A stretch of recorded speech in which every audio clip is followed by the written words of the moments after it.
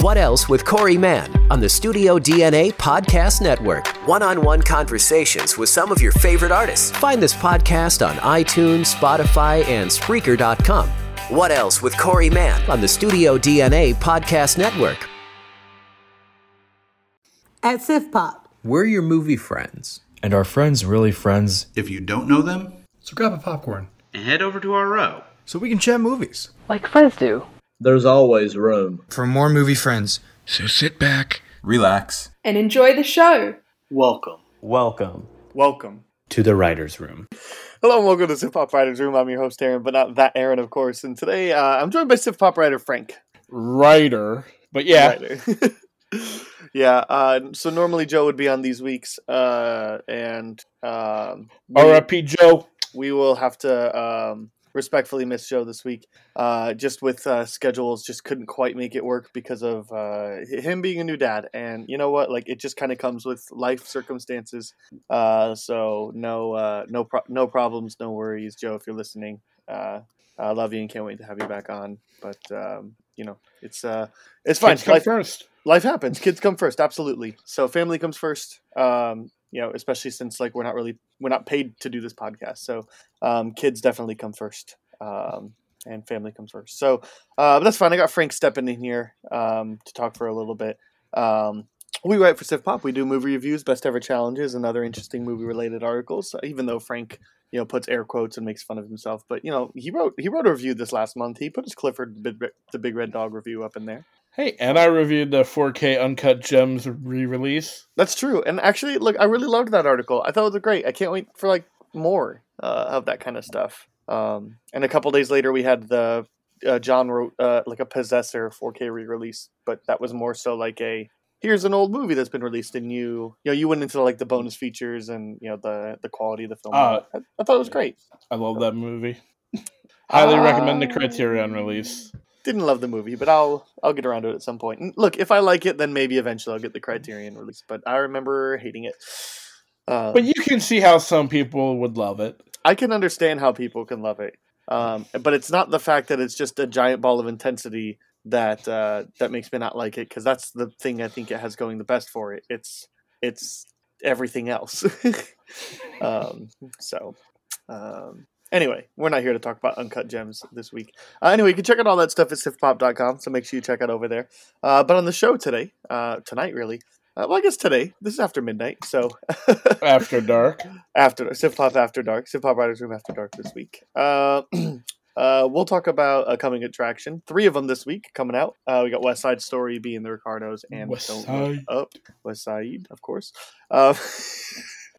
We'll give our thoughts on those that are coming out this week. And then because we're getting ready to have Spider-Man come out released very soon, and there seems to be a lot, and Joe and I had been working through the MCU, it's finally time to talk about Phase 4 stuff. I promise we will get you Joe's thoughts here soon.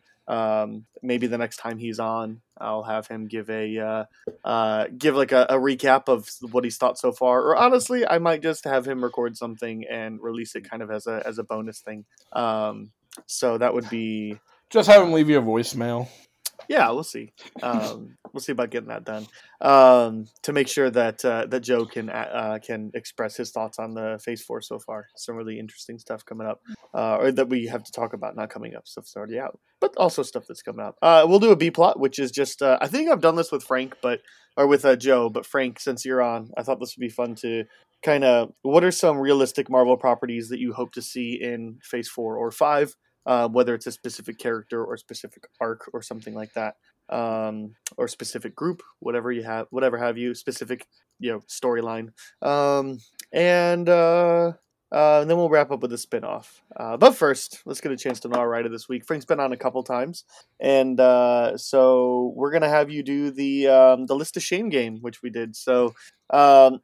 Frank, you've come prepared with 3 films, and one of them you haven't seen. Which means it is my job to try to guess which one I believe you have not seen. So what are your options?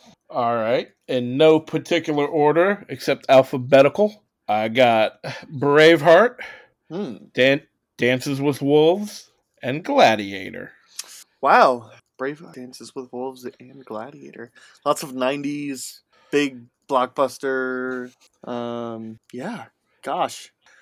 See, I knew by having movies so in that same frame make it a little more difficult. I was going for like 90s Oscars. 90s Oscars, that also works. I'm gonna go ahead and guess Dances with Wolves for the reasoning that I think Braveheart is just too big of a movie, and I think that there's no way you haven't seen Gladiator. But Dances with Wolves is a really long, Kevin Costner movie. There's not much exciting about the idea of watching that one. Although, from what I recall, it's a great movie. Am I right? Final answer? Final answer. Dances with Wolves, I have seen. Oh, okay. Dances with Wolves you have seen. I have not seen the extended cut from Costner because the theatrical is long enough. Okay. So, then what is the one that you haven't seen on that list? I am really shameful. I have not seen Gladiator. Wow. Okay. And I have bought that movie on DVD. Didn't get around to it. Bought it on Blu-ray. Did not get around to it. Then had a 4K sale on Vudu. Still haven't watched it. Oof. I can't bring myself to watch it. I don't know why. I really love it. Yeah. See, but I'm going to give you a free bonus list of shame movie. I almost listed it because it kind of ties in, but I have not seen Schindler's List either. Well, they're both Ridley Scott movies. No, sorry, that's not Steven Spielberg. So, I'm getting confused because last week for the BEC we did Ridley Scott movies. And I guess kind of spoiler because this is coming out before the BEC this week, but we're doing Steven Spielberg movies. So definitely not Ridley Scott movie. Funny enough, I bought that movie on DVD in college and someone stole it from me, which of all the movies I own, I find it weird that someone like, oh, Schindler's List, I got to steal that movie. Yeah, what a weird choice. Yeah, like of everything I had at that time, they chose that. So yeah, well, maybe they're just working through some things. I hope. Maybe it's quite possible. I'm trying to finalize my my one here. I just got to find my last piece of the puzzle here. What's going to be my wild card? Oh, let's go with this. Okay. This is a good one. All right. I went with movies that you have seen, according to Letterboxd. Oh, okay. Which I know is not necessarily comprehensive. So no, I half-ass that thing. Every year my New Year's resolution is to every movie Letterboxd, and I don't. So these are 3 movies that you have seen. One of these I have not. All right. So. We're going to start off with The Founder, the Michael Keaton McDonald's one. All right. We'll also add Punisher Warzone. Okay. So specifically was like Ray Stevenson one. Yeah. Yeah. And of course, since you're on the show, got to mention What's Eating Gilbert Grape. All right. I'm going to workshop this one here. Okay. All right. Let's see. What was your first choice again? The Founder. The Founder. I love that movie. Doesn't really seem like a Frank movie, but... Oh, I love that movie, and it is that movie would be one of my number one examples of a movie that tells a story that would have made for a better movie than the one we saw. Like, you remember the scene where they're in there and they're eating and they're talking about the very first one? I'm not going to answer that, because that would give away whether I've seen it or not. Okay, you're on to my games. Okay. I don't know why you would include Punisher on a list of shame, because that movie is... Well, here's why. I love the Thomas Jane Punisher movie. I think it's excellent. Oh, me too. It's definitely a product of its time, but I think it's great. So, I don't necessarily know that it... I don't think that the reviews necessarily warrant a list of shame one, but I am a very big Punisher fan. Okay, so I can see why... And you're the only person that I know that had given this a relatively decent review, but you really loved it, so it's it would be a list of shame. It would be something I should watch. Yeah, okay. Let's see. I gotta go with What's Eating Gilbert Grape. Yeah? What's your reasoning? I don't think you saw that. What's your reasoning?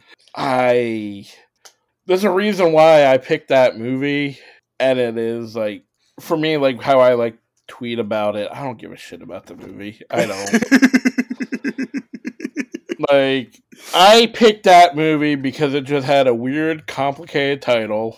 It has Johnny Depp and Leonardo DiCaprio giving a performance he would not dare give today. So it would be problematic for anyone to make YouTube videos about, really. And I just went, they're never going to do this movie, so I'm going to pretend like I really want them to do this movie. And that's... Yep. I got to go with that. I don't think you saw it. Well, you would be right. I've not seen... I did see Punisher Warzone because the reviews were so bad. I was like, this can't be that bad, right? And it kind of is. It's not great, but it's not as bad as everybody says. It's a totally mediocre action movie. That movie came out because it tried to deliver on what everyone was saying the first one, or the Thomas Jane one, lacked. Mm-hmm. And I disagree, because like one argument that people always said was, oh, we finally got a rated R Punisher. His was rated R, but true. They went for a more film noir kind of feel, aesthetic to it, and like that felt like a film. Warzone was just that, just action. Just look, it's a good. It is a good movie to kind of just like. All right, it's good in the sense of you can just throw it on if you don't care. It's like it'll be a good double feature with Max Payne. I don't know why anybody would watch that Max Payne movie. They just added it to HBO Max, so I might give it a revisit. Nah, I tried like 2 or 3 times when it came out because I really wanted to like it because, I'd never played the games, but there's such a, legacy for the games. Yeah. So now that they're backwards compatible, I'm going to get around to them soon. Wait, they are? Oh, yeah. They just made them backwards compatible. And, man, I think that Rockstar's got a remaster in the work of the trilogy, or at least a HD port. I think they got to be working on that.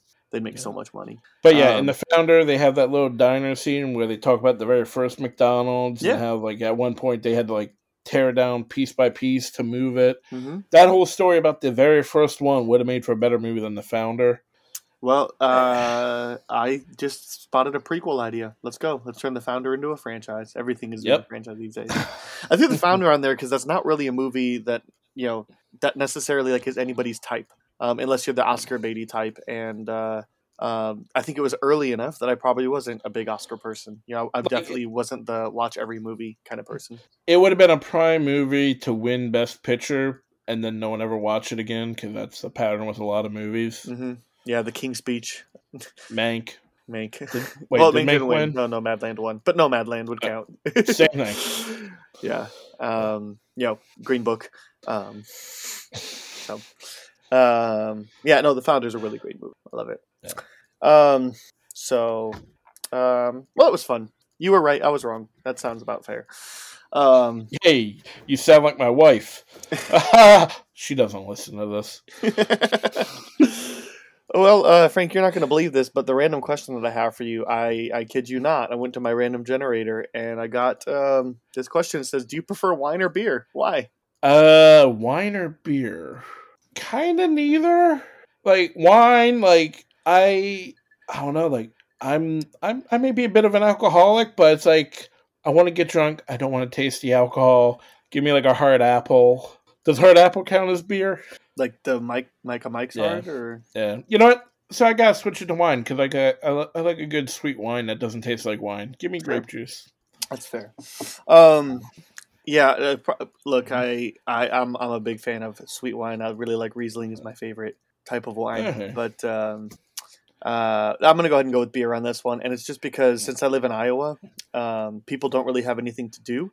So they farm and they make alcohol. So there's a ton of local breweries around me. And look, when you have so much of a sample size, to me, all types of wine taste the same. Now, like a Riesling is different than a Moscato, is different than a Burgundy, is different than a Zinfandel or whatever that Z one is. Yeah, like when you say wine, but like whatever Riesling range. Is the same as a Riesling is the same as another Riesling to me.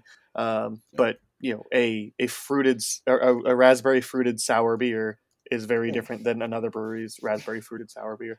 Which sour beer is my preference. Because wine, that includes a lot of different kinds of drinks. So if I prefer like wine versus carbonated bottled alcohol. Carbonated bottled alcohol by choice. Okay.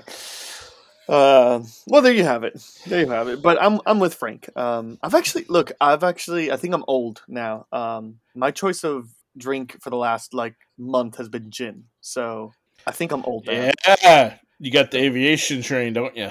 No, aviation was the first bottle I bought, but I kind of thought it was okay. And I was really only putting it in cocktails that had a lot of other things. So I just bought a bottle of Paramount gin, and that tasted like suntan lotion, so I poured it down the drain. It was like $5. No, then I just decided, look, I feel like you just gotta buy like a nice bottle, and if you buy up a nice bottle and you still don't like it, then fine, gin's not for me. So I bottled a bottle of Tanqueray number 10, which is distilled in small batch with fresh citrus, and that is great. Big fan of the Botanist as well. So. Tanqueray goes down smooth. Sponsor us. I would not be mad at that. Not at all. Everybody start tweeting at them, please. Get me some free gin.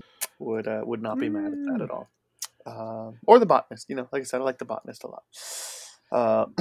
Anyway, so that's apparently me being old. I'm losing my hair, and I'm drinking gin, so I'm old. You're not losing your hair. It's just shifting from the top to the chin. No, I'm definitely. It's going. Come on. Well, yeah, it's shifting from down there to up in the front. No, nope. I wish I could say that. That's not the case, though. Well, there you go. Of course, it had to be that question for having Frank on the show. I promise I didn't rig that. It just kind of how it came up. But either way, we got 3 movies to talk about for the coming attraction. Frank, which one do you want to start with? We got West Side Story, Being the Ricardos, and Don't Look Up. Don't Look Up? All right, we'll start with that one. This is going to be a Netflix release, so it's coming out in limited theaters this Friday, but it'll be on Netflix on the 24th, so December 24th. So don't expect it to be on Netflix this week, but you can catch it in limited smaller theaters. Whichever one plays your Netflix ones like Irishman and Mank and whatever, they'll have Don't Look Up coming out this week, and it'll be hitting Netflix on December 24th. So let's see. This is the new Adam McKay movie that has... I've been digging his streak of movies where it's serious, but just has that right amount of comedy to it, and I'm a fan of end of the world type movies, and I want to see his take on it. That's it.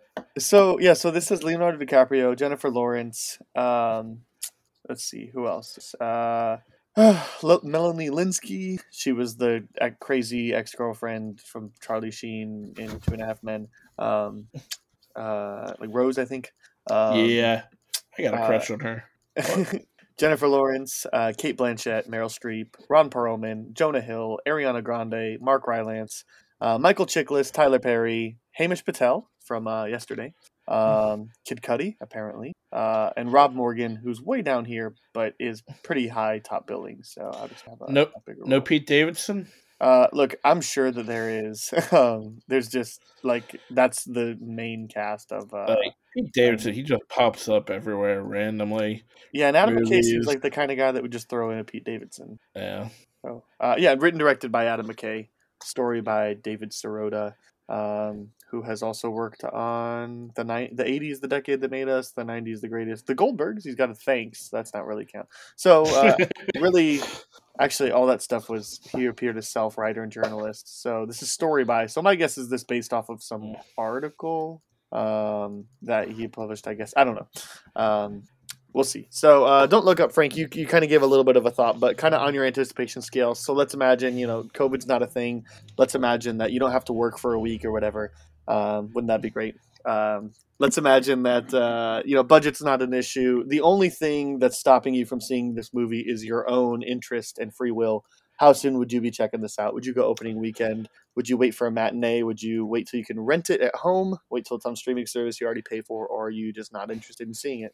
Well, considering the time of year that it's getting released, I would say it would probably have been a see it in theaters with my best friend, Nick Minio. I only see him once a year around Christmas time. We hang out. We always catch a movie. This would have been our movie this year. Okay. So, opening weekend with Nick. Yep. All right. Frank, I'm not that high on this movie. Looking at it, I'm gonna go ahead and land in Rent at Home. Now because it's going to be a big awards contender. Actually, I probably can wait until it's on Netflix. So here's the thing. I really liked The Big Short, but I haven't seen it since it came out. I'm really due for a rewatch of that, and I have no interest in seeing Vice. Oh, Vice is so good, and it has the best after credit scene of any movie that you will ever see. Even better than Zombieland 2? Yes.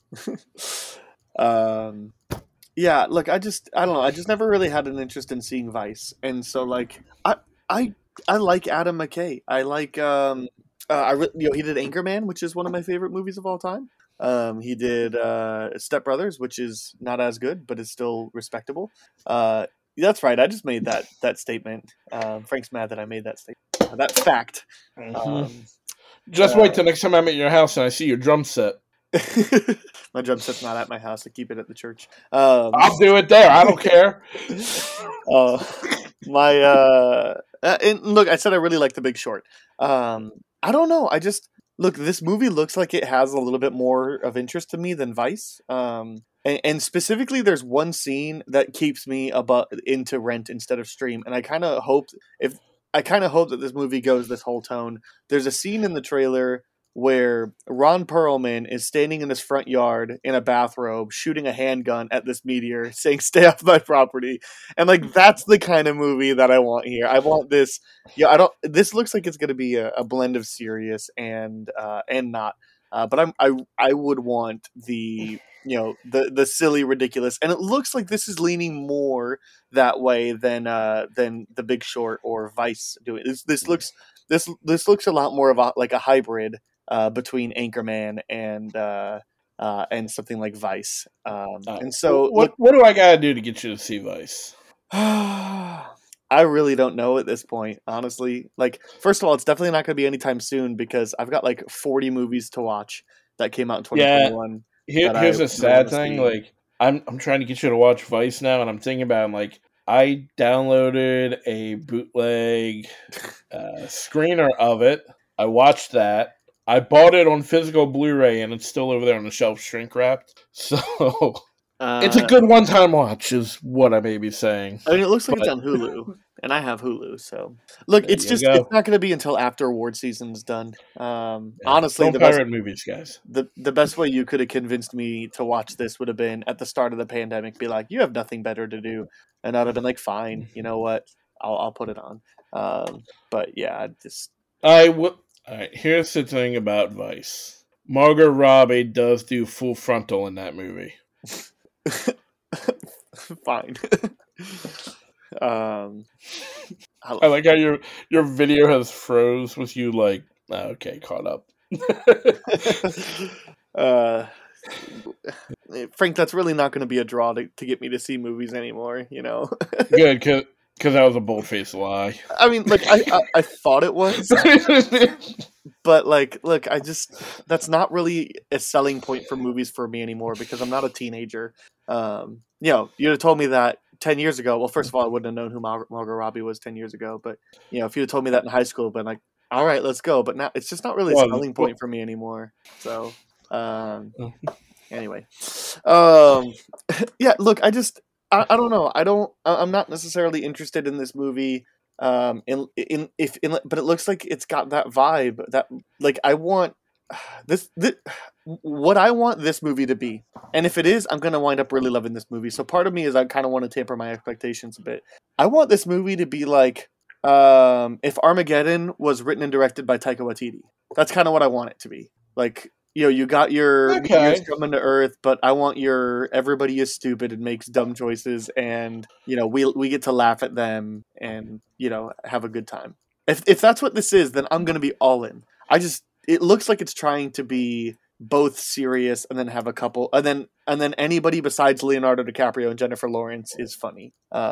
This almost looks like a tone of like The Truman Show or something like that, and I'm not really interested in that. That's fair. I hope you're wrong, but look, I hope I'm wrong too, because I want every movie to be great. If every movie was great, then that'd be awesome, right? If there was a good Last Airbender movie, if there was everything is awesome. Everything is awesome. That's right. If there was more than 3, well, actually that's a lie. Let's say I like most of the Terminator. If there was more than like 4 good Fast and Furious movies, if all of them were as good as they should be. Frank, we talked about these. We talked about them extensively. So, this is just one of those movies that it's probably just not meant for me. But maybe it actually is. But just with my understanding is that Vice is a little bit more serious than The Big Short. And, Adam McKay kind of maybe goes a little bit too overboard sometimes. Like it's very clearly a biased point of view, and he's kind of unapologetic about it, and to the point that it's pretty distracting for most of the movie. That's my understanding. I mean, you've seen the movie. Is that accurate? I don't think so. Okay, that's fine. Look, especially if I really like Don't Look Up, I'm probably going to go back and see Vice again, and I definitely need to rewatch The Big Short because I remember really liking that one, and I thought it played the tone, comedy and drama balances really well, and it definitely. Here's Margot Robbie explaining it in a bathtub. Definitely effective. Mostly because of the writing, but whatever. All right, I'm out of stuff to talk about. Don't Look Up. Are you? All right. Yeah, me too. All right, so we'll go ahead and move on to Being the Ricardos. This reason being, this is also a streaming original movie, so this is also having a limited release this week. This will hit select theaters this Friday, December 10th, and this will be hitting Amazon Prime, Instant Video, free Prime Video on the 21st. So wait a couple weeks, you can check it out on Prime. Or if you have one of the theaters that'll be playing it, you can check it out this Friday. We're going to go ahead and talk about it now I think reviews are already out. I've kind of gotten to the point where I don't really see a lot of early reviews, which is kind of nice. But at the same time, I used to be a guy that Richard Roper was always my guy growing up.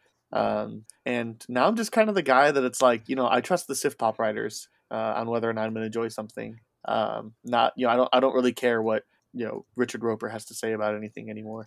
And no disrespect to him. It's just, I know my audience and I know how I'm going to enjoy a movie. And so, I'm going to look at my Sif Pop writers and be able to judge based off of that. Personally, I don't trust any reviewer. It's not that I don't trust them. It's just I'm at the point where it's like, you know what? Let me just see what I think. Yeah, that's fair. But anyway, so I don't know if reviews are out for this or not. But either way, we're going to get ahead to it. This is probably most known. This is the new Aaron Sorkin movie, which this is really weird, actually, because he just came out with Trial of Chicago 7 last year, which it feels Should've like won Best Picture. It feels a lot older than 1 year, but it's just 1 year. It's been a long year, man. But Sorkin also just he's typically a couple year between a movie kind of guy. I don't know if COVID expedited this screenplay or if he's got enough clout, and since he's directing some of his own movies that he's able to get working on them faster. I don't know what the answer is, but that's kind of a shock that he's coming out with one 13 months after one. So this also of course stars Nicole Kidman as Lucille Ball and Javier Bardem as Desi Arnaz. We also got Nina Arianda, J.K. Simmons, Alia Shawkat, who she plays Maybe in Arrested Development. Tony Hale, also of Arrested Development. Clark Gregg, we got our agent Phil Coulson from the Avengers. Nelson Franklin, who's a face you might recognize, and of course written and directed by Aaron Sorkin. That's what we got going on here. The story is this follows Lucy and Desi as they face a crisis that could end their careers and another that could end their marriage. Frank, Being the Ricardos, same caveats, all that. Nothing's keeping you there. Nothing's keeping you away except for your free will. When are you going to catch this movie opening weekend? Wait for a matinee. Wait till you can rent it at home. Wait till it's on a streaming service you already pay for. Or are you just not interested in seeing Being the Ricardos? Wait for a streamer. Borderline not interested. Wow. All right. We're going to be opposites. When I was a kid, I used to watch I Love Lucy a lot. Mm-hmm. I know Lucille Ball has done a lot of things for television and Star Trek. I just don't care. Okay. All we're going to be on the complete opposite end of the spectrum. I am probably bordering into opening weekend, on the border of opening weekend and matinee. Frank, this really all has to do with one thing, two things really. Aaron Sorkin. He's incredible. I'll watch anything he does. But the other thing is Nicole Kidman and Javier Bardem. As these two people, specifically Nicole Kidman, if I had to single out one, looks terrific. I didn't grow up watching I Love Lucy, but I know it was really prominent, back in the day, and it was very prominent in like my parents' age, and even like reruns. Like it was still popular in the '90s when I grew up. So, don't get me wrong. I'm still gonna watch it this weekend on Prime. No, 21st on Prime. 21st on Prime. 21st on Prime. This weekend in select theaters. Yeah. Nothing will get me to see it in theaters, but I will watch it as soon as it is on streaming. Yeah. But man, like I said, it's Sorkin. I'll watch anything he does, Now, all right, to circle back to how it got made so quickly, though, I think a lot of it has to do with Chicago, Chicago 7, because he actually wrote the movie originally got announced in 2015. Okay. And Amazon acquired the rights to it in 2017. Okay. So I'm pretty sure once Chicago 7 was getting, all the buzz that it got, Amazon just fast-tracked it. So they already had it. They had the rights. They had him. Well, and it sounds like this was also filmed during COVID, and it sounds like he stepped in as director, which probably would have been the case anyway, since he's directed his last two that he's written, Molly's Game and Trial of Chicago 7. But, it also sounded like, hey, it's one less person we can have on set. It's a little bit faster of a process that we can, get working on this movie and get going. Sorkin is immediately going to get me at least into the matinee at this point. But Nicole Kidman just looks really special in this. Javier Bardem looks great as well. Really, I mean, based off the trailer, like everybody looks fantastic. J.K. Simmons looked great as well. There's the other element that like the I Love Lucy era is not an era I'm very familiar with, on the camera or off the camera. My understanding is this is supposed to be a biopic, kind of. Like, this is supposed to be based off of real events. This isn't, like, a alternate history like a Quentin Tarantino or anything. Sure, this is going to be a little bit skewed from what history actually is, because it often is. But I'm always interested in learning about things that I have no history in knowledge in. So this counts as that. I just really can't wait for the moment when they're in the middle of filming and they just stop and Lucy just stands up and just starts reading off the list of everyone that died while they were filming. It's going to be epic. And there's going to be the slow clap and hoorah. But right before that, we're going to have a really, really, really bad fade to black transition after a really powerful moment. So, yep. Like I said, I haven't seen The American President. I haven't seen actually The West Wing is on my list of shame. And I haven't seen. I know I'm gonna watch it very soon. And I haven't seen Charlie Wilson's War was one he did, and there was another one. There was another one around the time of American President that he did that I also haven't seen, but. I've seen I think everything since A Few Good Men except for Charlie Wilson's War, and it's all great. And it's probably sacrilege to say this, but I think Trial of Chicago 7 is his best work. I love that movie. Someone hasn't seen Steve Jobs. Oh, Steve Jobs also haven't seen. So, yep. It's on my list though. I'm pretty sure I own it. I just haven't seen it. And I definitely love Molly's Game more than most people. And I really love A Few Good Men, but it's got such a reputation at this point. It just didn't quite live up to that for me. But yeah. You put Sorkin's name on it, and I'm already down. Oh, and Newsroom is one of the best shows of all time. So there's also that. I mean, you're the one that told me to watch it. Yeah, no, it's really good. I loved it. Yeah, for sure.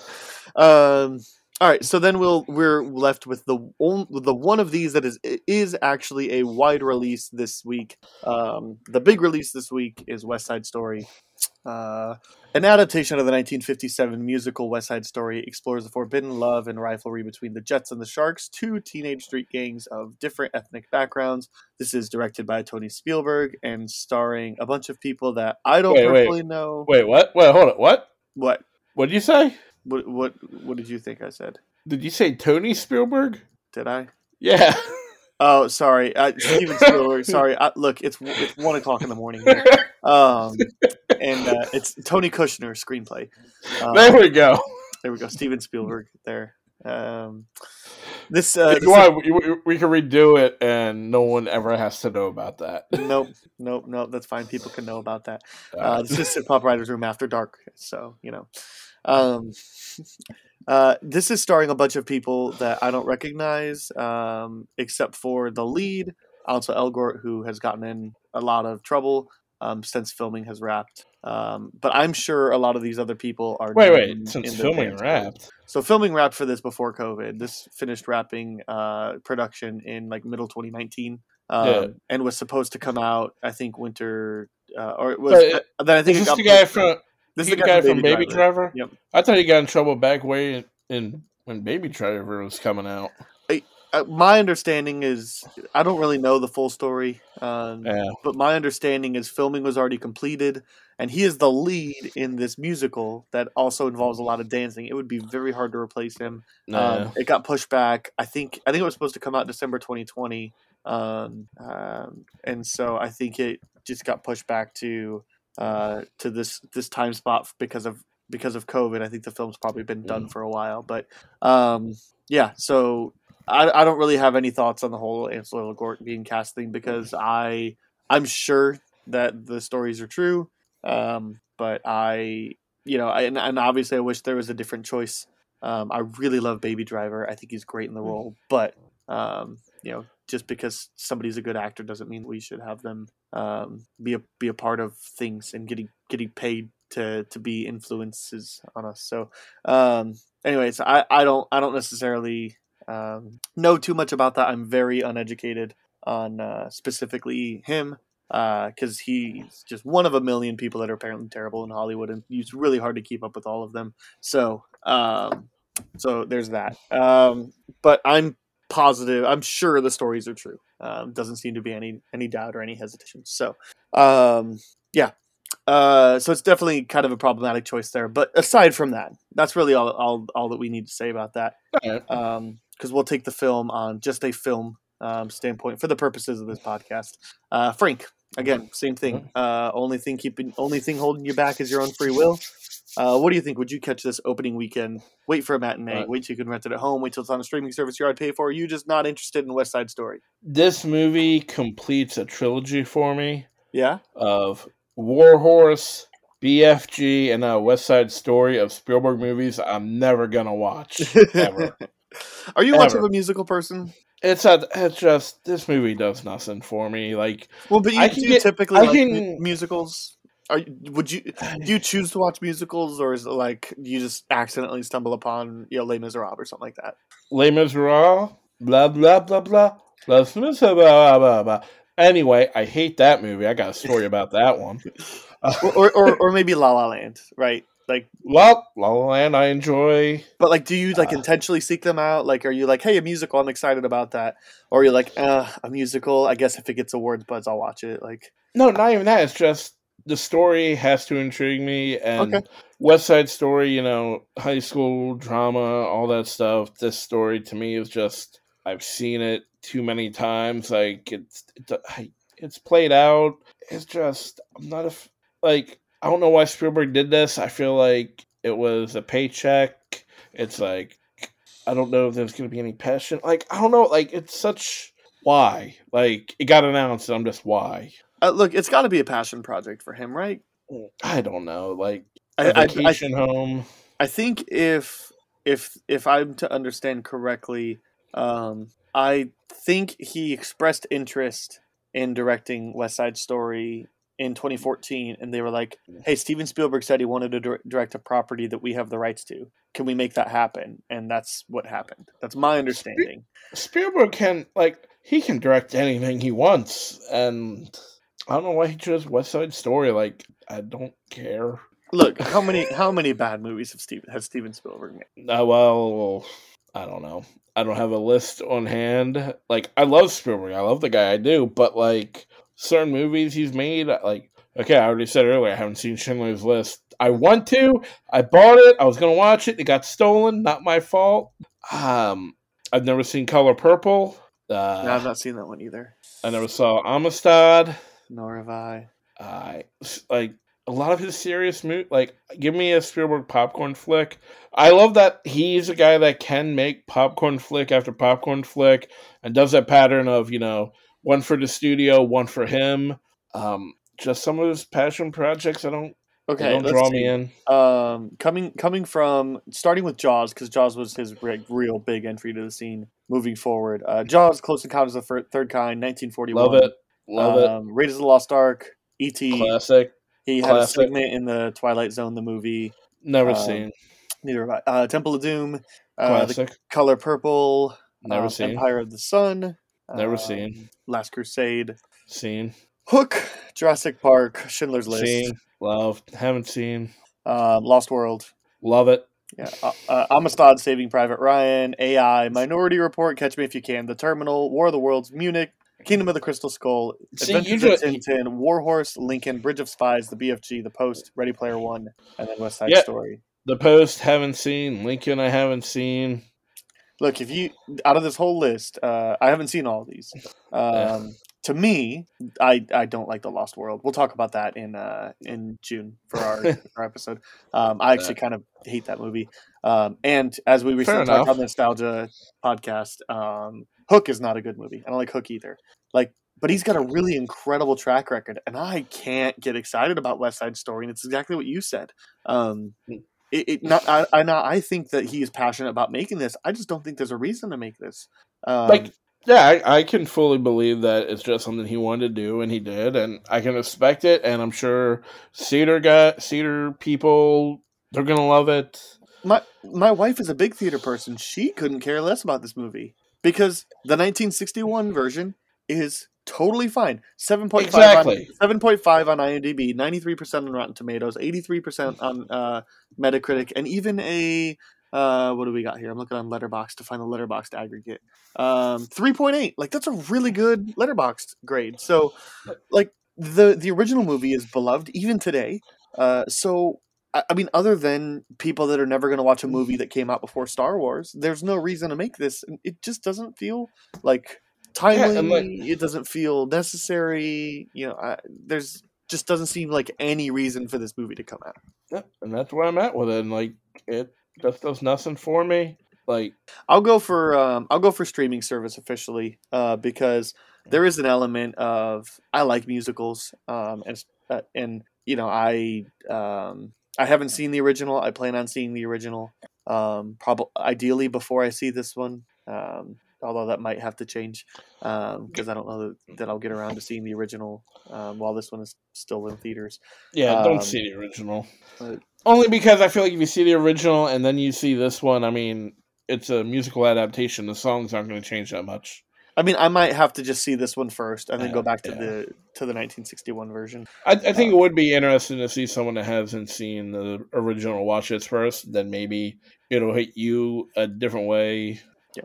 So there's that. I just I don't know. It's a director that is 98% of the time a surefire hit, and when he hits big. And when he misses, he doesn't miss that far. I told you I don't like Lost World, but I don't think it's a truly terrible movie.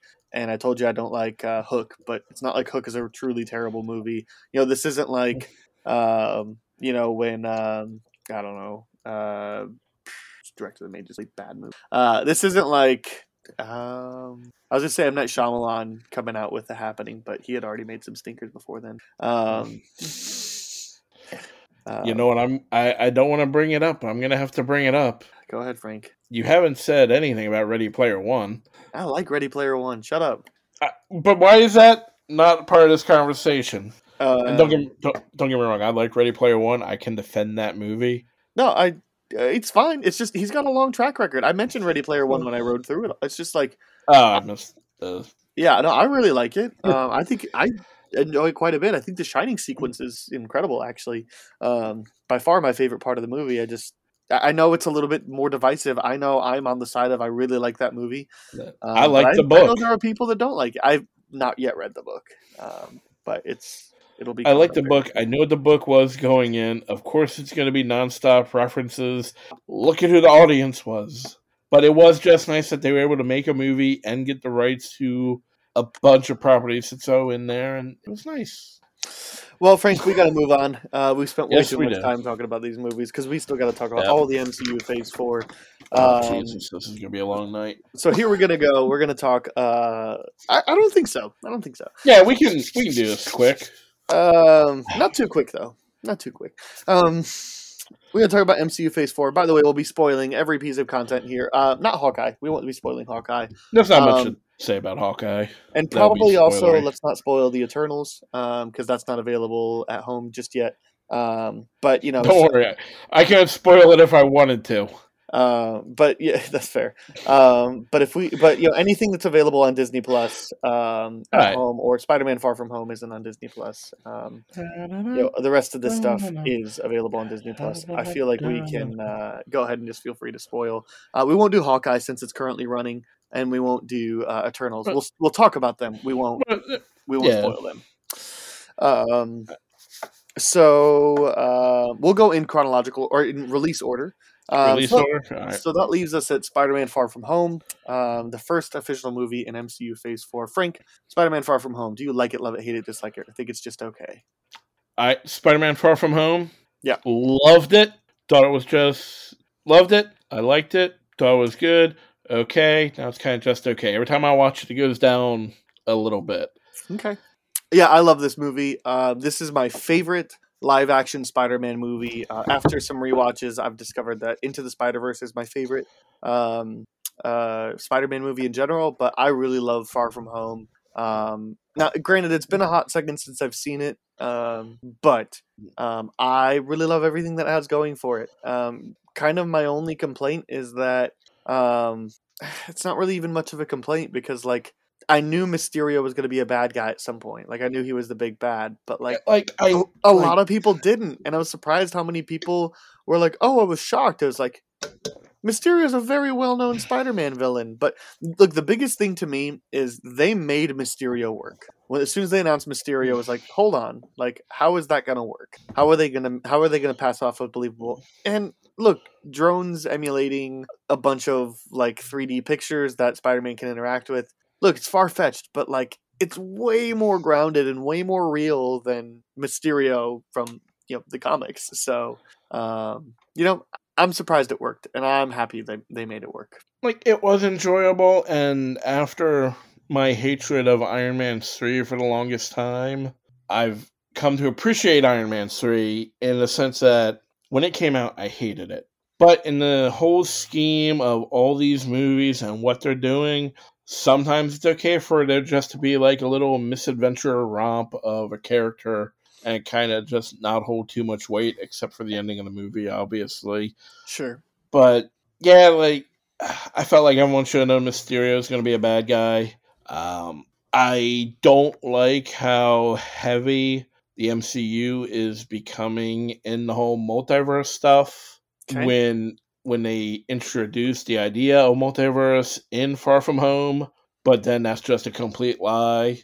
It's like, it feels like now it's kind of diminishing that we still are getting multiverse stuff. Like, if we're going to have multiverse stuff and it is going to be real, they could have just kept it real in this one and have that be the thing that kicked it off. But yeah, it is a fun little adventure, but like it does go down a little bit for me with some watches.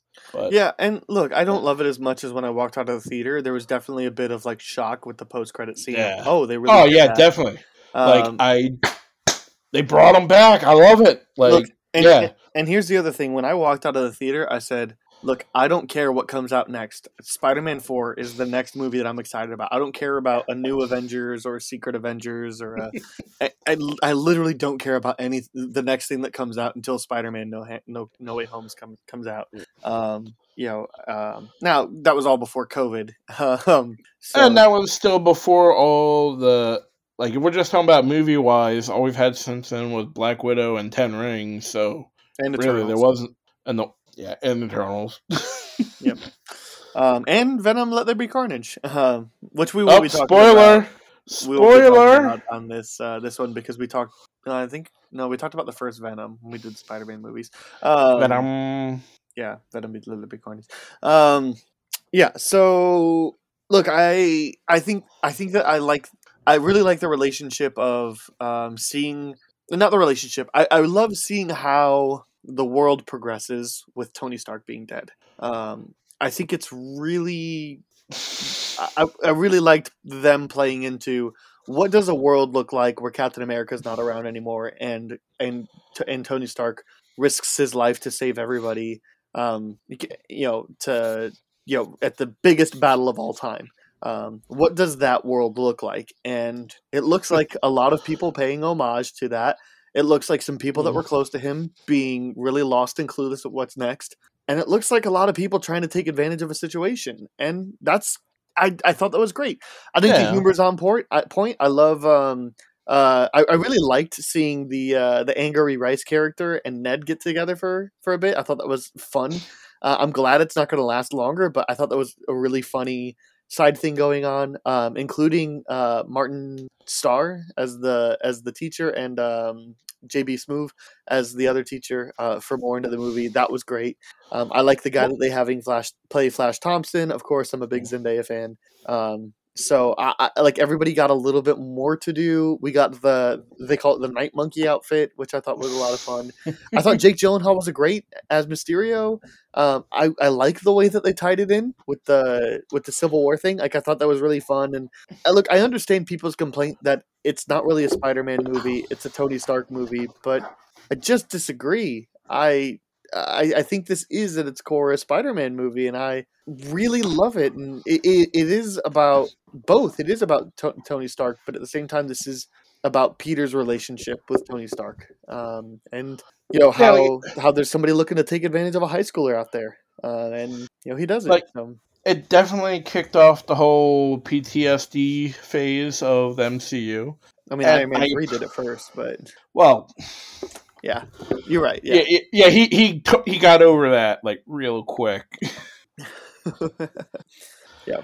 But no, like it's a perfectly fine movie. I don't hate it, but yeah, walking out of the theater, I thought it was the best thing ever seeing J.K. Simmons back. So oh yeah, for sure. Seeing him back and just thinking about is this? Are they trying to connect this to a multiverse? Are they just trying to be like, we really love this actor, so we'll bring him back? Either one is fine. I don't care. I love seeing him back. He was born to play this role. But yeah, I just thought like, oh, I can't wait to find out what comes next. Yeah, for sure.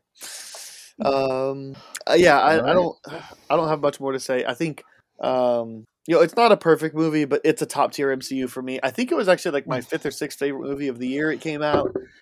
Really loved it. It was out the same year as Avengers Endgame. Oh, and I liked the way they handled the blip stuff. They called it the blip.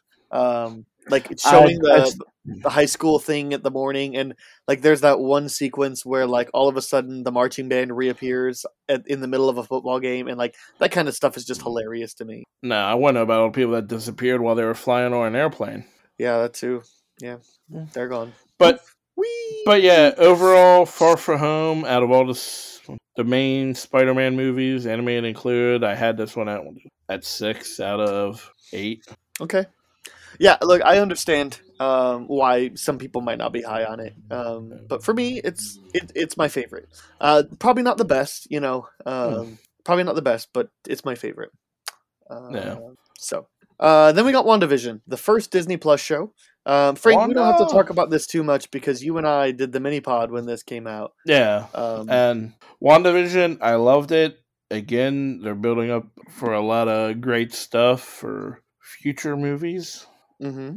I'm sorry, I just got blinded because I was updating my desktop and it just turned back on, and both I screens noticed. are like bright Yeah. white. I can see your face now. But yeah, WandaVision, loved it. It was a great way for them to introduce however they were going to be doing these Disney-style shows. Mm-hmm. I'm excited for the future. Yeah, I really love WandaVision still. This one hasn't diminished over time for me. If anything, I've appreciated it more, and we'll talk about that later. As we continue with the Marvel TV shows, I'll go ahead and say it now. WandaVision is my favorite of the TV shows that have come out. So I think it surpassed all my expectations, and it's really, really, really great. It advances the story without feeling like because you also did Halloween Kills with me. It advances the story without feeling just like a bridge piece. It's not afraid to get real emotional, real deep with characters that have attempted but not succeeded to reach an emotional level so far.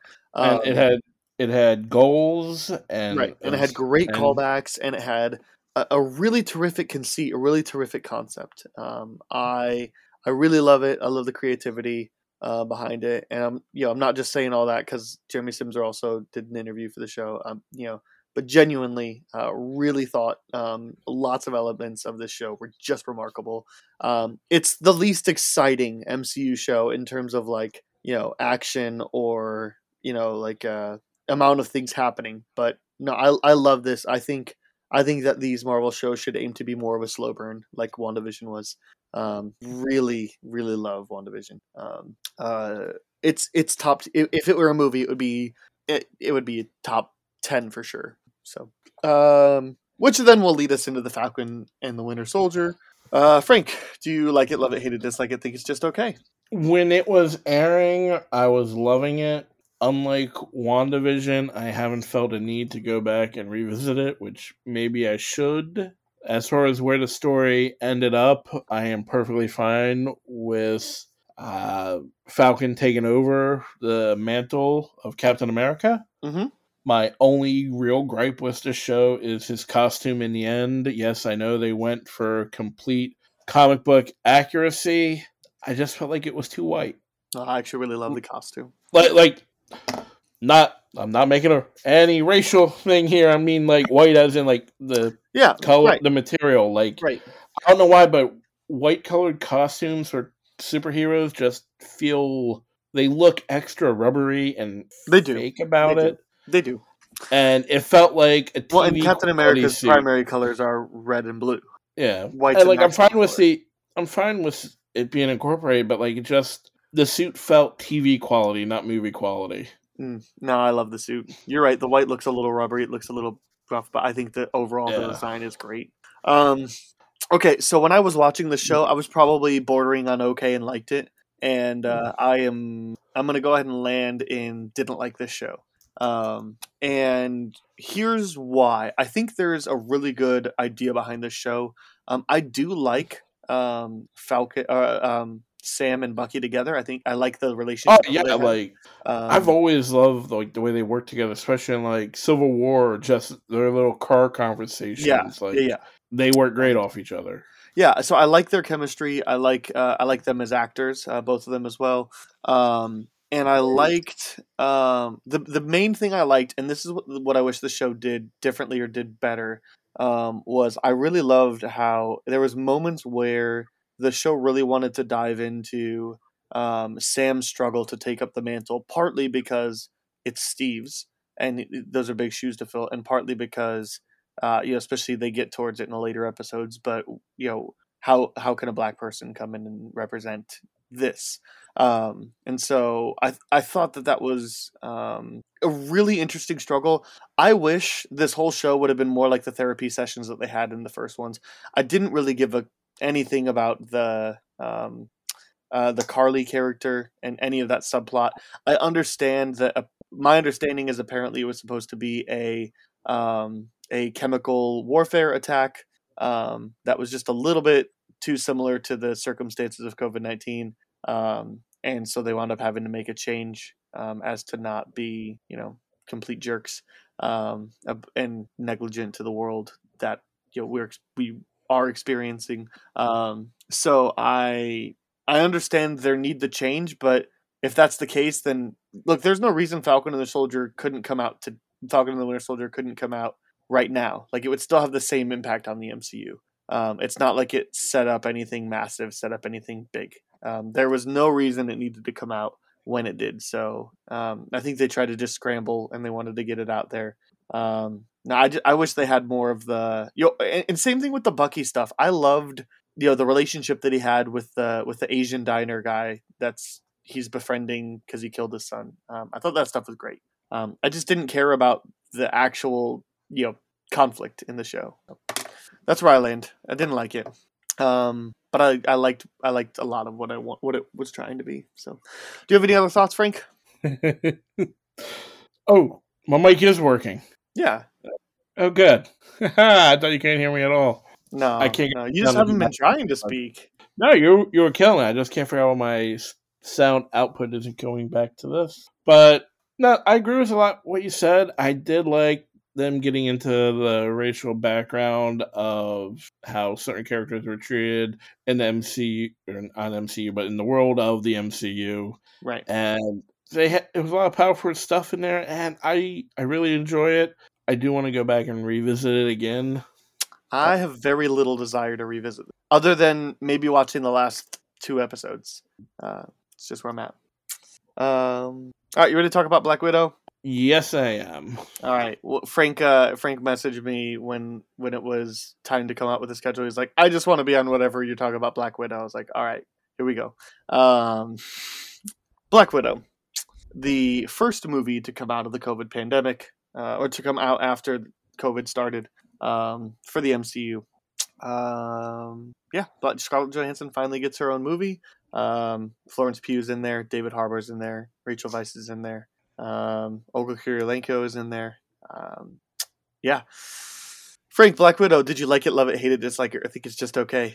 I am torn because personally this movie should have came out a lot sooner. They should have released it, or not released it, but they should have made it after Civil War. It should have been, it didn't feel like it was a part of a plan. It just feels entirely as an afterthought. And that is my main issue with it, is that it was a complete afterthought. I'll agree with that 100%. It feels like an afterthought, and for that reason, I'm going to go with low side of okay. I liked it a little bit more than Falcon and the Winter Soldier. There's a lot of things to like here, but there's more things that it's like, it feels like an afterthought. There's nothing special about this movie, and look, I'm okay. Like, I don't think every superhero movie needs to be about saving the entire world. And this one had a really good opportunity to do that, to just tell a little side project of just a mission. And it just whiffed on it to me. Another big whiff is that this movie is this is Florence Pugh's movie, really. She's far and away the best part of this movie. And it's almost a shame because Scarlett Johansson finally gets her movie, and she is the probably third best thing about it, because I also really love David Harbour in this. So nothing wrong with Scarlett Johansson, but Florence Pugh was terrific in this, and I love David Harbour's role in this. So I didn't really care about the plot very much. The Taskmaster reveal was kind of frustrates me to no end. The Taskmaster reveal I saw coming ever since the bridge fight, because I felt like, I know Taskmaster can mimic, but it still felt very feminine to me, and I don't know, just some of the poses, and I went, this is going to be we didn't see a body of the dead girl, that she lived, and that's who that's going to be. And it kind of does waste a lot of potential for Spider-Man and Taskmaster. Mm-hmm. And Grant, I don't know. Well, Taskmaster would be a great way to introduce the Fantastic Four. Yeah, and now it was just wasted. A lot of waste with this movie. I couldn't get the emotional connection between her and the sister. Like, if this movie, again, came out prior, it would have felt so much better. Like, now, it wouldn't have been better, but I would think of it better. Yeah, well, experience does, like, come into play for certain things. And if this did come out right after Civil War, Like maybe the whole vest thing would have been meaningful. Maybe. Well, it felt to me like you remember in The Last Jedi where there was a really big moment played up about Hans Dice. God, I hated that. I didn't really understand it, and I was a big Star Wars fan, but I didn't understand it. And then they had to make such a big deal about it in Solo. It felt that felt like an afterthought to me. I feel like they were only a big deal in Last Jedi was so they could play it up in Solo. I mean, that's potential, but it's just like if this movie would have come out first, then maybe the vest would have meant something more, or whatever. I don't know, but it's also a vest. A vest doesn't mean anything. So it was a joke. So yeah. And I'm excited that we'll get more Florence Pugh. I think, like I said, I think she was great. I'm really excited about the prospect of, do you think we get a Steve Rogers versus the what's the David Harbour's character? What's the Crimson Tide? Crimson Tide, yeah. Like, do you think we get like some form of Steve Rogers since he's gone back in time versus Crimson Tide? I have played around with the idea of what if the stories the dad is saying is true, but it's only true in the sense of what he does after the events of Endgame. Mm-hmm. I don't think we're ever going to see it. I don't think we'll ever see it either, but like the adamant on us not seeing Chris Evans again, which I think is a waste because I still think having old man Cap kind of running the Avengers compound just in an office. You know what would make my day is, first of all, how about a comic release of Steve Rogers versus the Red Guardian? The Red Guardian, that was his name, not the Crimson Tide. Red Guardian. Like, how about a comic book run? That way, you can get that story out there and it can be considered canon and whatnot, but you don't have to worry about getting Chris. I kind of want Chris Evans to direct Captain America 4. Like, he's a director now. I mean, if you want to like embrace or keep embracing the Captain America's black now, then you should probably hire a black director. But if you want to just kind of go with he's the new Captain America, that would be a fun kind of full circle for him. So anyway. Or Evans can just direct the full-blown theatrical version of Rogers. Ooh, actually, here we go. Let's have Chris Evans direct the Fantastic Four. That'll really come first, full circle.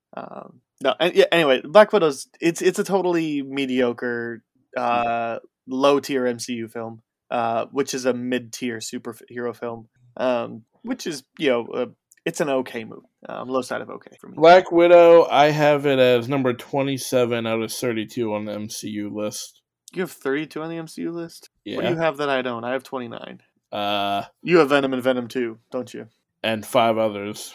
Well, no, I have the miniseries in here as well, but got it. So you must not have Loki and Falcon and the Winter Soldier. Oh no, like I'm going on my Letterboxd list. I don't have TV shows in that list. Yeah, no, I'm going off Letterboxd too, but they're miniseries, so they're in Letterboxd. I don't actually have them in my official rankings. So yeah. Well, I have Black Widow as 25 out of 29. But I don't have any of the other films that you have listed. I have strictly things that were released as specifically MCU or MTU. Okay, now we get to Loki. I think Loki started before Black Widow came out. I think it had 1 or 2 episodes, and then Black Widow came out. But either way, we're going to put Loki here. Frank, do you like it, love it, hate it, dislike it, or think it's just okay? At first, I thought I knew what the show was going to be, and I thought it's just going to be a self-contained thing. But then it took it to places I wasn't expecting. I ended up loving it, and I can't wait for season 2. Mm-hmm. And I am going to officially say that the kiss between the 2 Lokis is not incest. It's purely masturbatory. It's himself. But do you think? But do you think that Sylvia's even a Loki? Because she kind of hints that she might not even be a Loki at the end of the series. Season. I don't know. We'll see. I'm gonna land firmly in like this one. I far from love this movie, and I far from dislike it. I think that it starts really well and it ends really well. It's just the middle that kind of bores me a bit. They try to do a lot They try to get you to buy into things that I just didn't necessarily.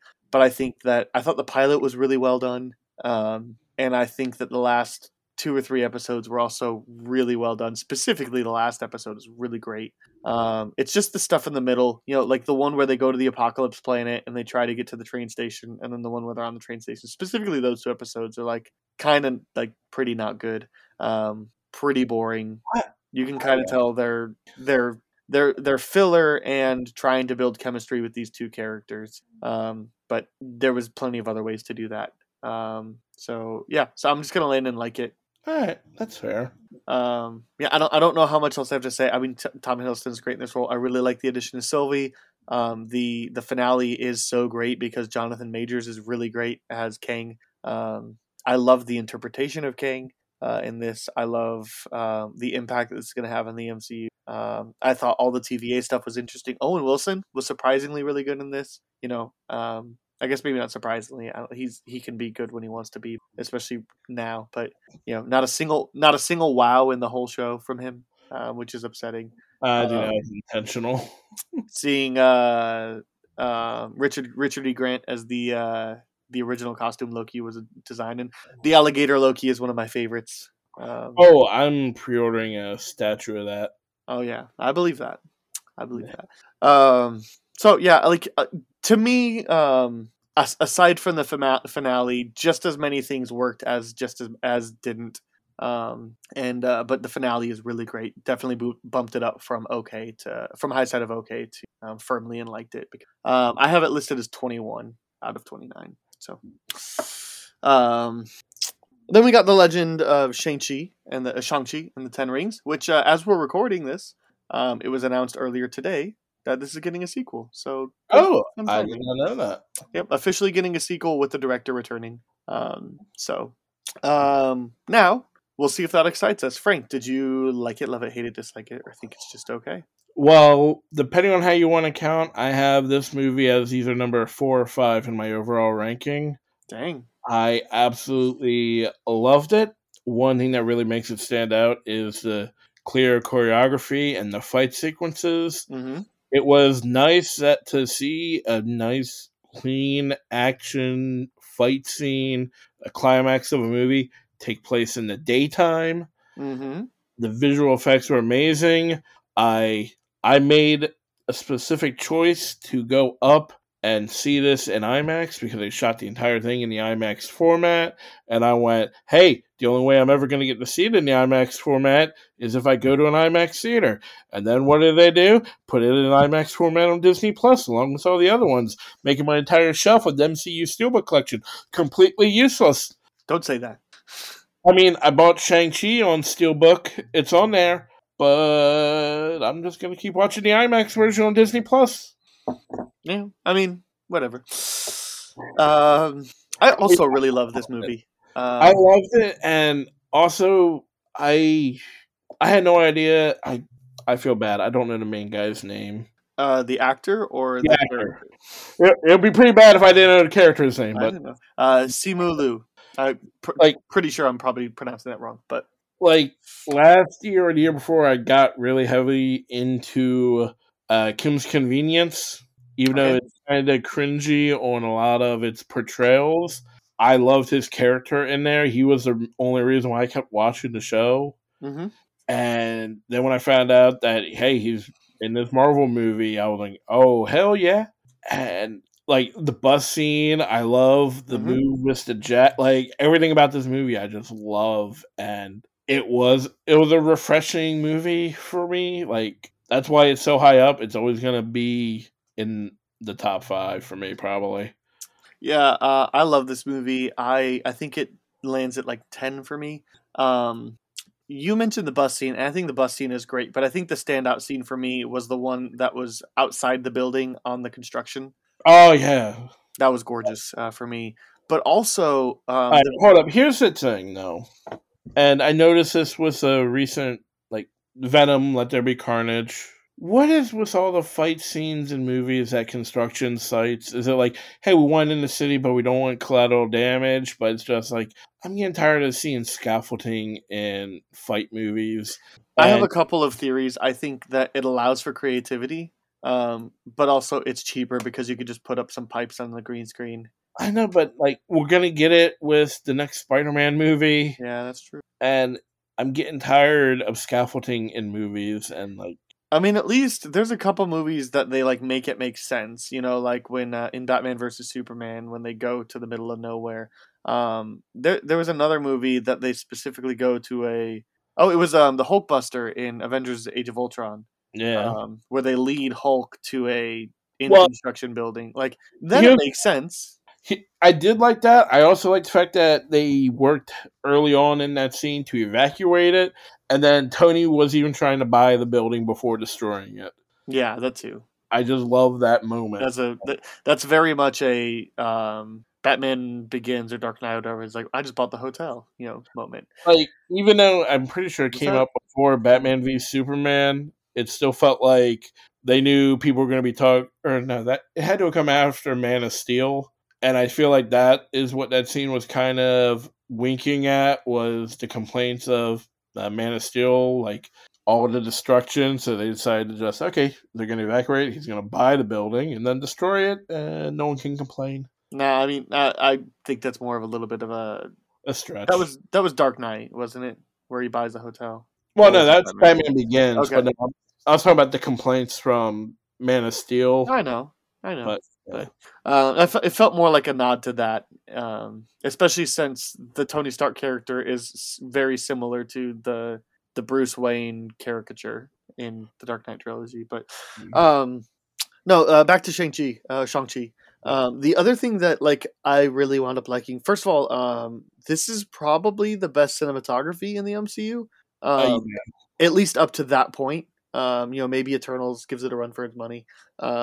But this is for sure the best cinematography by this point, and it just looks gorgeous. And specifically, especially when it gets to the big climax fight, the movie was just so gorgeous to look at. Like that's what brought tears to my eyes. I was crying in the movie theater, not a lot, not bawling, but I shed a tear because there's a moment where it's slow-mo and but just for a brief second, and the music is perfect, and it's like the dragons are fighting in the water, and they're riding the dragons, and it's just it's gorgeous. To me, this is as somebody who's not a Dragon Ball Z or Avatar: The Last Airbender fan, this felt kind of like a Last Airbender movie.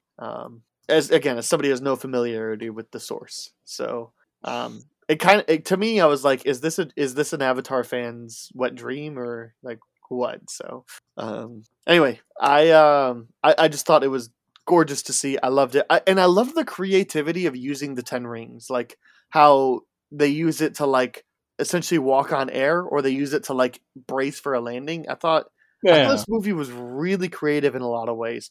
The cute little character that's just a furball with eyes. As a former Iron Man 3 hater, how did you feel about Ben Kingsley returning? All right, let me tell you this.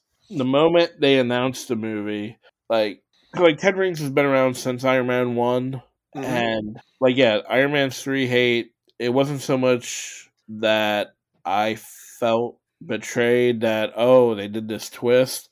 I felt Kingsley did too good of a job portraying the Mandarin. Yeah, he's such a good actual Mandarin. Yeah, and that was my only complaint about it, was like, I was fine with the twist. They just could have got anyone else to do it. But I have fallen in love with Trevor. He's so fun in this movie. And my entire time going in, my only expectation, the only thing I wanted out of the movie was for them to address the Mandarin issue and to bring him back. And I was sitting in the movie theater, and it was getting closer to it. I'm excited. I'm tapping Jesse on the leg, going, "This is it. This is going to be it." And he showed up, and I loved it. And then they topped it with that little creature. And yeah, I'm happy that Trevor is back in the MCU. Yeah, for sure. He's a lot of fun in this one. He's great. I really don't have many negative things to say. I mean, one of the things is they tease Abomination in the trailer, and then Abomination shows up for slightly longer than in the film. It's not hardly anything at all. And I had a feeling that was going to be coming. Well, but it's like at least it's nice to know that they haven't completely forgotten about him or whatever. But I don't know, I kind of wanted a little bit more. And maybe the movie is a tiny bit long, and maybe the movie is a little bit, cliched with how it has the real Mandarin character play out. Where he's like love struck and trying to find, like, I don't know, it maybe wasn't the most original thing I'd ever seen or whatever, but I loved it. I thought it was great. It's truly great work. I'm very happy that they're getting a sequel, and I'm very, very happy that Destin Daniel Cretton is returning. Hopefully we'll see him stay, but it wouldn't be the first time that they announced a director would be returning only to have them quit mid to creative differences. I can't wait for 11 Rings. Gonna be so good. Yeah, but like I said, a lot of the creativity as well. Colors in this movie are gorgeous. Lots to love here. All right, Frank, we got to talk about What If for a little bit now. I don't think we should spoil the ending of this show. The big, arguably the big reveal thing. Yeah. I'm gonna go ahead and say that partly because it's still a little too new, and I haven't seen the first 2 episodes yet. So, all right, What If? It's just fun. You get to just have little adventures.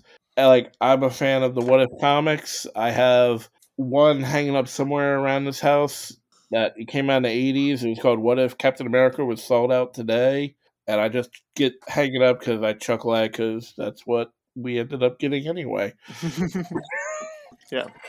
So that What If actually happened. But yeah, some of the episodes are kind of, just fun to see. And they do eventually kind of build on each other in tiny different ways of continuing little bits and nuggets here and there. Mm-hmm. As far as the ending, I just hope that only remains in the animated realm.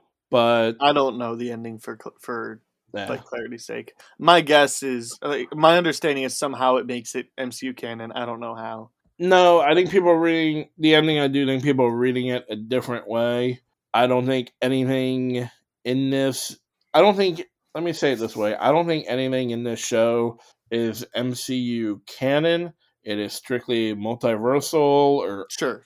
Well, I guess that's the thing I think of is but with Spider-Man coming out, it doesn't mean that it couldn't become canon. No, it's pretty much... I think some of the stuff in the show is meant to kind of help warm the audience up to certain ideas for them to later implement in future MCU movies. Kind of like how... remember when Mandalorian was coming out the same day every week? Mm-hmm. But then they had it come out 2 days early one week. For the finale, right? Not the finale. It was a random episode. They had it air a couple days early the week Last Jedi was coming out. Oh, that's right. Because it was the episode where... it brought in... the Force healing. Yeah. And I feel like they put the episode out a couple days early so they knew people would watch it because everyone loves The Mandalorian. It's true. People like to be people are tricky about the Star Wars movies. So if The Mandalorian didn't happen and we saw that for the first time in The Last Jedi, all these nerds will be bitching out about what's this new force power they just made up for the movie? This is bullshit. It ain't canon. But everyone loves The Mandalorian, so they show it there first, so people can't say shit about it in Last Jedi, and nobody does. Yeah. I gotta edit that out. I'm so sorry, but I love The Last Jedi. Do you have to edit all that out, or can you just bleep? I don't know. I don't really have much time tomorrow. I'll do my best to salvage what I can. So, yeah, I like the show. I think it's implementing some ideas to put out there for people in the future for main MCU timeline. Cool. I've only seen the first 2 episodes. Really unimpressed with the first episode. It's a slow beginning. That's what I hear. The biggest thing, and the other thing, and look, this is the problem of watching a movie that is, just I'm just getting around to seeing it after it's all out. This is the problem with doing that. It's that I'm totally agreeing with everything that I've heard. I think that there is The animation style, it feels lazy to me. I didn't think it felt great. So it feels kind of lazy, and I think that the stories are too long for the amount of time that they should be going for. Like they're trying to be 2-hour movies condensed to 30 minutes. Is what I'm trying to say, and it doesn't work specifically in some of the first episodes. You were going to say something. I disagree. I think they're the right amount of time. It is sped up in the sense of you can have lazy narration to jump you right into the meat and potato of the episode, so they don't have to do any kind of sort of build up, which I'm fine with. They do have episodes later on that do callbacks and continue some things that are set up. And with there going to be a season 2, I feel like they're going to choose certain things to do another episode on. I just feel like... All right, so let's take the first episode, for example, the Captain Carter one. It just feels like there's too many similarities between that and Captain America, the First Avenger, that it almost felt like the what if was completely unnecessary because as soon as everything happens, eventually you get to some big confrontation, but there's also like Bucky, like they still have to go rescue the soldiers that Bucky is a part of, the prisoners of war. Like it just felt like we've seen the same beats play out in the movies, so there's not really a reason for them to spend much time crafting them and to become good stories. So that's my problem.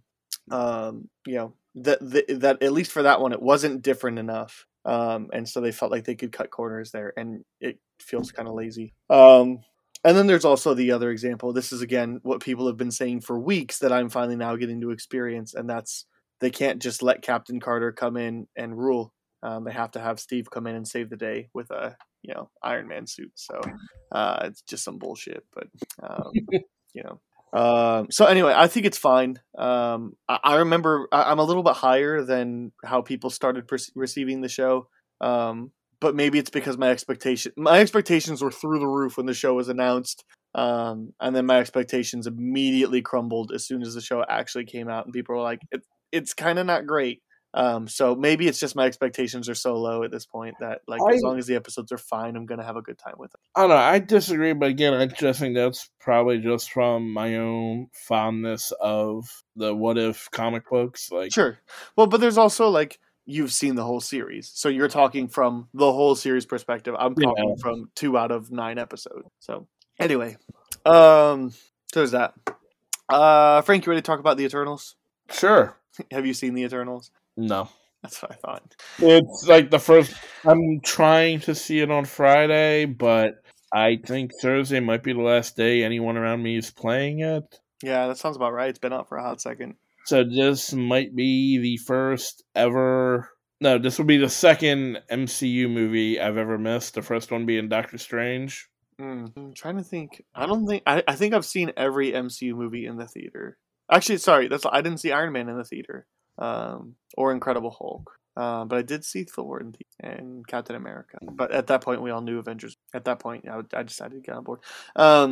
So I think Iron Man 2 was my first MCU theater experience. I've seen them all since. Most of them opening day, not all of them, and most of them IMAX opening day, not all of them. But Eternals is good. It's better than you probably think it is, but it's far from anything groundbreaking. It is too long. It does have too many characters in it. I wrote a full review of it over at Sif Pop if you're interested in checking it out, to hear more fleshed out thoughts that aren't 2 a.m. thoughts. But it's a look. This feels like a DCEU movie because this is so. And I'm not the first person to have this thought that the MCU character, or the MCU, or even Marvel Comics in general, is about humans trying to find ways to transcend humanity and become like gods. And the DC, I'm only human. And DC is about people who have godlike abilities who are trying to fit in and become more human. That's kind of the whole shticks for each of them.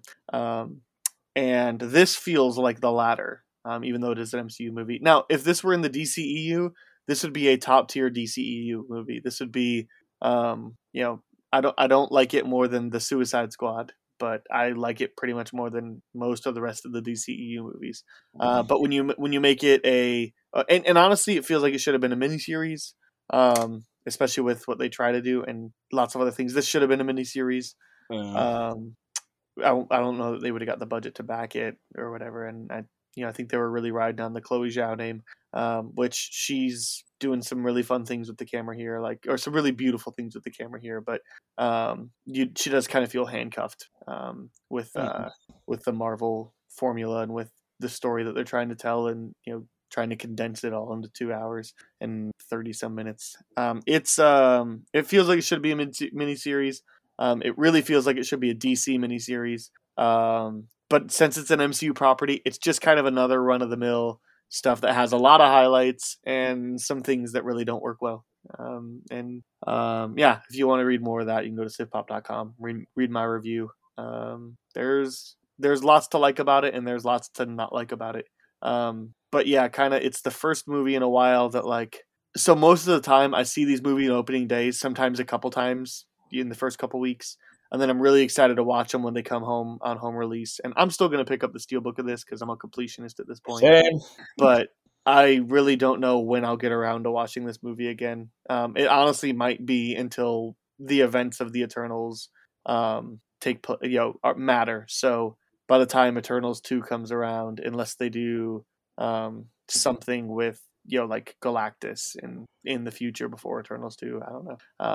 And kind of minor spoiler before Blade. So well, they already announced Blade, so not really a spoiler. No, they didn't announce Blade, but there is a connection to Blade. Oh. So, but it's very, very minor.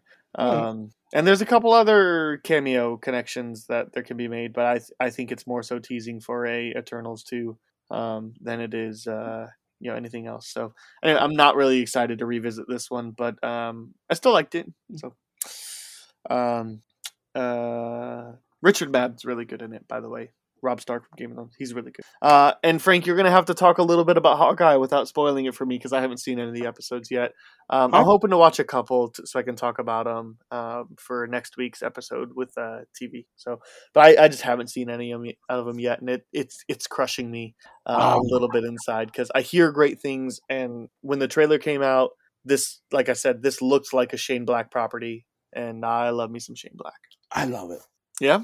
Ever since I saw the artwork and I knew they were going after the Matt Fraction run, I love it.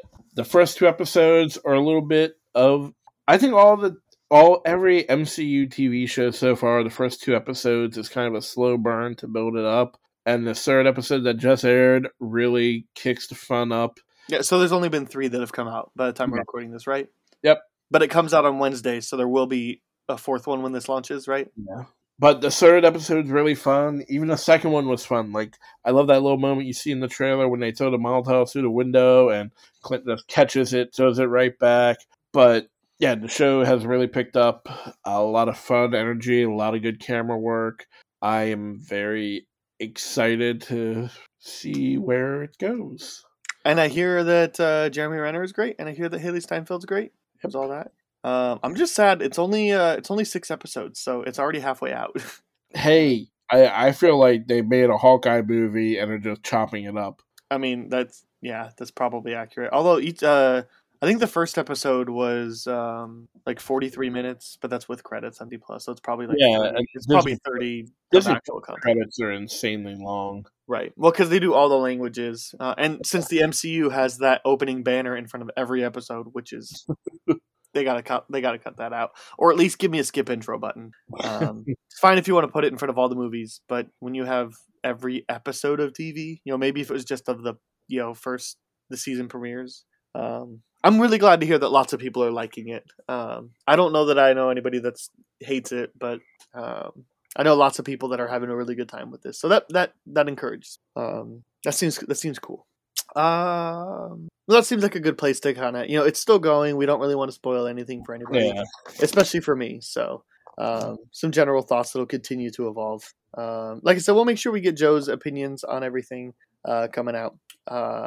Whether it's a bonus episode or whether it's I just have him recap the next time he's on, just a little bit. But let's move on to the B plot. So, Frank, I have this question down here. What are some realistic Marvel properties? Maybe it's a storyline, maybe it's a character, maybe it's a group of characters that you hope to see in the MCU soon. Maybe let's say 4 or 5. Also, we're going to exclude things that are already announced, such as Blade, Fantastic Four. I don't think X-Men is officially announced, but if you're going to say X-Men, then say a specific character or a specific story arc. So, Frank, why don't you go ahead and kick us off? What is a Marvel something that you want to see in the MCU Phase 4 or 5? Howard the Duck. Okay. He was in What If? I know, but I want him to have his own thing. Okay. Do you want him to have the movie that you're writing of him on a road trip with Scott Lang? Because I want that to happen. It's actually evolved quite a bit, and I am constantly pitching Simser Howard stuff, and nice. Yeah, I really want Howard the Duck. Can't have Scott Lang; he's busy with the quantum whatever. Yeah. But yeah, another thing that I have always wanted to write myself, I've already mapped out a trilogy. So if Marvel is listening, let me make Rom. That's all I want to do, is make a Rom trilogy. I'm totally unfamiliar. You say Rom, and I think like the Gears of War 1 villain, General Rom. That's Rom is from another planet. He gave his soul to be put in a robot body to fight an army, and they take over his planet, and Rom ends up on Earth, and there are these creatures that he's trying to hunt down that are aliens, but they can disguise themselves as humans. So this sounds like a pretty serious MODOK. Yeah. So Rom is going around killing this infestation of aliens that are on Earth. But to everyone else on Earth, this just looks like an alien robot going around killing people. And at one point in the comics, the President of the United States is one of these aliens, and he has to kill him. And all right, so Marvel, sponsor Frank's Rom trilogy, and Tenkuri, sponsor this podcast. Send me some gin. The thing about Rom, we're never going to see it, because Rom was... Say never when we got What If. Hold on, though. Rom was created by Parker Brothers. Okay. And they wanted to just make a figure to sell, and then Parker Brothers licensed Marvel to make a comic book all around this figure. So the rights are up in the air. So yeah, Rom and Howard the Duck. Okay. I really only have one. If that really I care about, and I've said it before. Nova specifically, not Nova Corps. Nova. I think it's a perfect opportunity to introduce him into the MCU now, and would be a great companion piece to depending on where Spider-Man ends up after No Way Home. That'd be great. Does Nova have anything to do with the Nova Corps? So Nova is a Nova Corps member, but they don't get wiped out. But then he gets some abilities. For the life of me, I can't remember if he inherits them or if he already had them. But so that's why I think it makes perfect sense to introduce it now, because there's a line in Infinity War that essentially says that Thanos destroyed Xandar, which is the planet from Guardians of the Galaxy that Nova Corps was based in. And so since Thanos destroyed it by hand, and actually destroyed most of it, like Nova could be like the one survivor of the Nova Corps. I think that would be a really great way to introduce Nova in a perfect for the timeline situation right now. So would love to see that. Honestly, most of my experience with Nova is in the Marvel vs. Capcom games, so I don't know too much of his background. But he was also in the I think it was Spectacular Spider-Man, where him and Luke Cage, who was Power Man, and they were auditioning to be SHIELD members. I think that was Spectacular Spider-Man. So that's honestly most of my experience with the character, but I've definitely seen some really cool images from some different comics and heard about some different storylines. I think Nova would be a great introduction. And I'll go ahead and throw out, this is kind of a cheat. We also recently heard Kevin Feige officially saying that if Daredevil is in the MCU, that Charlie Cox is playing him. So he's. I just want that for Jessica Jones and for Luke Cage as well. I want those two shows to be canonized, and I want more Jessica Jones specifically. I would like more Luke Cage as well, but I really love Jessica Jones. I would love them more. Well, if Charlie Cox gets, in the canon, you have to because of Defenders. So I mean, unless you say that they were pulled from a different universe, but I think you're right. I think that that stuff becomes canon again. The Netflix shows become canon again. But I'm saying I want more Jessica Jones and I want more Luke Cage. I want continuations of those shows or something. I want more of those characters. Honestly, make a good Defender show. And just bring that back on Disney Plus or whatever. I just want more Jessica Jones specifically, but I would also love some more Mike Coulter as Luke Cage. And I love where Daredevil season 3 ended. I would love for them to pick up that. Honestly, that season finale I think Daredevil season 3 was my favorite season of all of those Netflix Marvel shows. Would love for them to continue that storyline and kind of where they were taking that. I think that I'm not the first person to think this, but Netflix really screwed them over. Gosh, it's such a shame because all that stuff is so. I love Jessica Jones the first season so much, but in season 2 and 3 were good, but they were not anywhere near the levels. And Daredevil got consistently better, and the Punisher seasons were okay. I'd like him back, but I'm not gonna cry if we don't get more. So yeah, really. So I want Nova, and then I want Jessica Jones and Luke Cage as well. All right, Frank, time for the spinoff. All right. Frank, what's that one thing in any area of pop culture that you're really excited to tell people that they should either check out or they should avoid? I'm cheating if I say Hawkeye, aren't I? I mean, not really, but this is an opportunity to say something different. But Star Trek Lower Decks. There you go. Star Trek Lower Decks. You're saying check it out? Check it out. Obviously. Season 2 finished a couple weeks ago. Yeah. Lower Decks, people. Talk to me about it. I'll get around to season 2 at some point. I thought season 1 was fine. Nothing I loved, but enough that I'll check out a season 2 of. I mean, it's like 10 episodes. I know. I'll check it out. Busy person. Leave me alone. Busy person, yet we play Call of Duty all the time. Every night for a couple hours. Anyway. We're going to talk about this. Frank, last night, Abby and I popped in Escape Room Tournament of Champions. Have you seen this, or did you just do the research in what the difference between the theatrical and the extended cut? No, I watched it. Both of them? Yes. Okay. I watched the extended one first. Okay. I thought, extended, there's going to be more. Okay, well, I knew it had a different beginning and a different ending. Because I remember you tweeting about that. And yeah. So I just saw on the beginning. I'm like, okay. I'm like, wow, this beginning is really different. Okay, let me just skip forward to the end. I go, wow, this is really different. Let me back it up. And the final half hour is completely different. Yep. So I watched the extended cut. I haven't seen the theatrical cut, but I read the differences.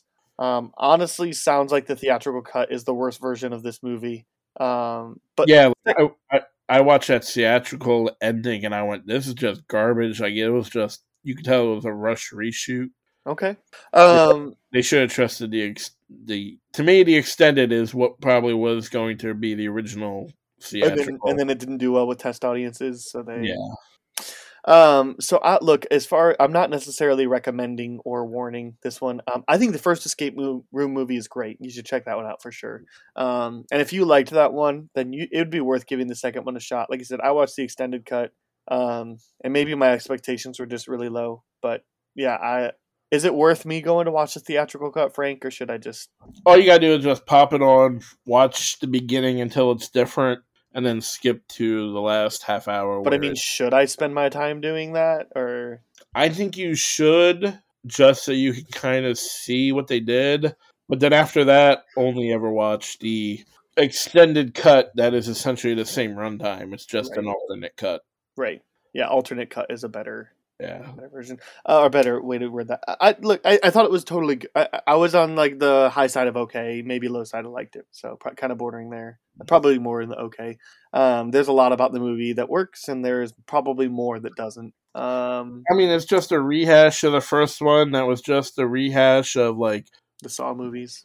Not even the Saw movies, but like I would say, was it Game, the one before Jigsaw? Saw 3D. Or no, Jigsaw. Yeah, Jigsaw. Where because they had to go through all the different rooms together because they were chained. Like that's true.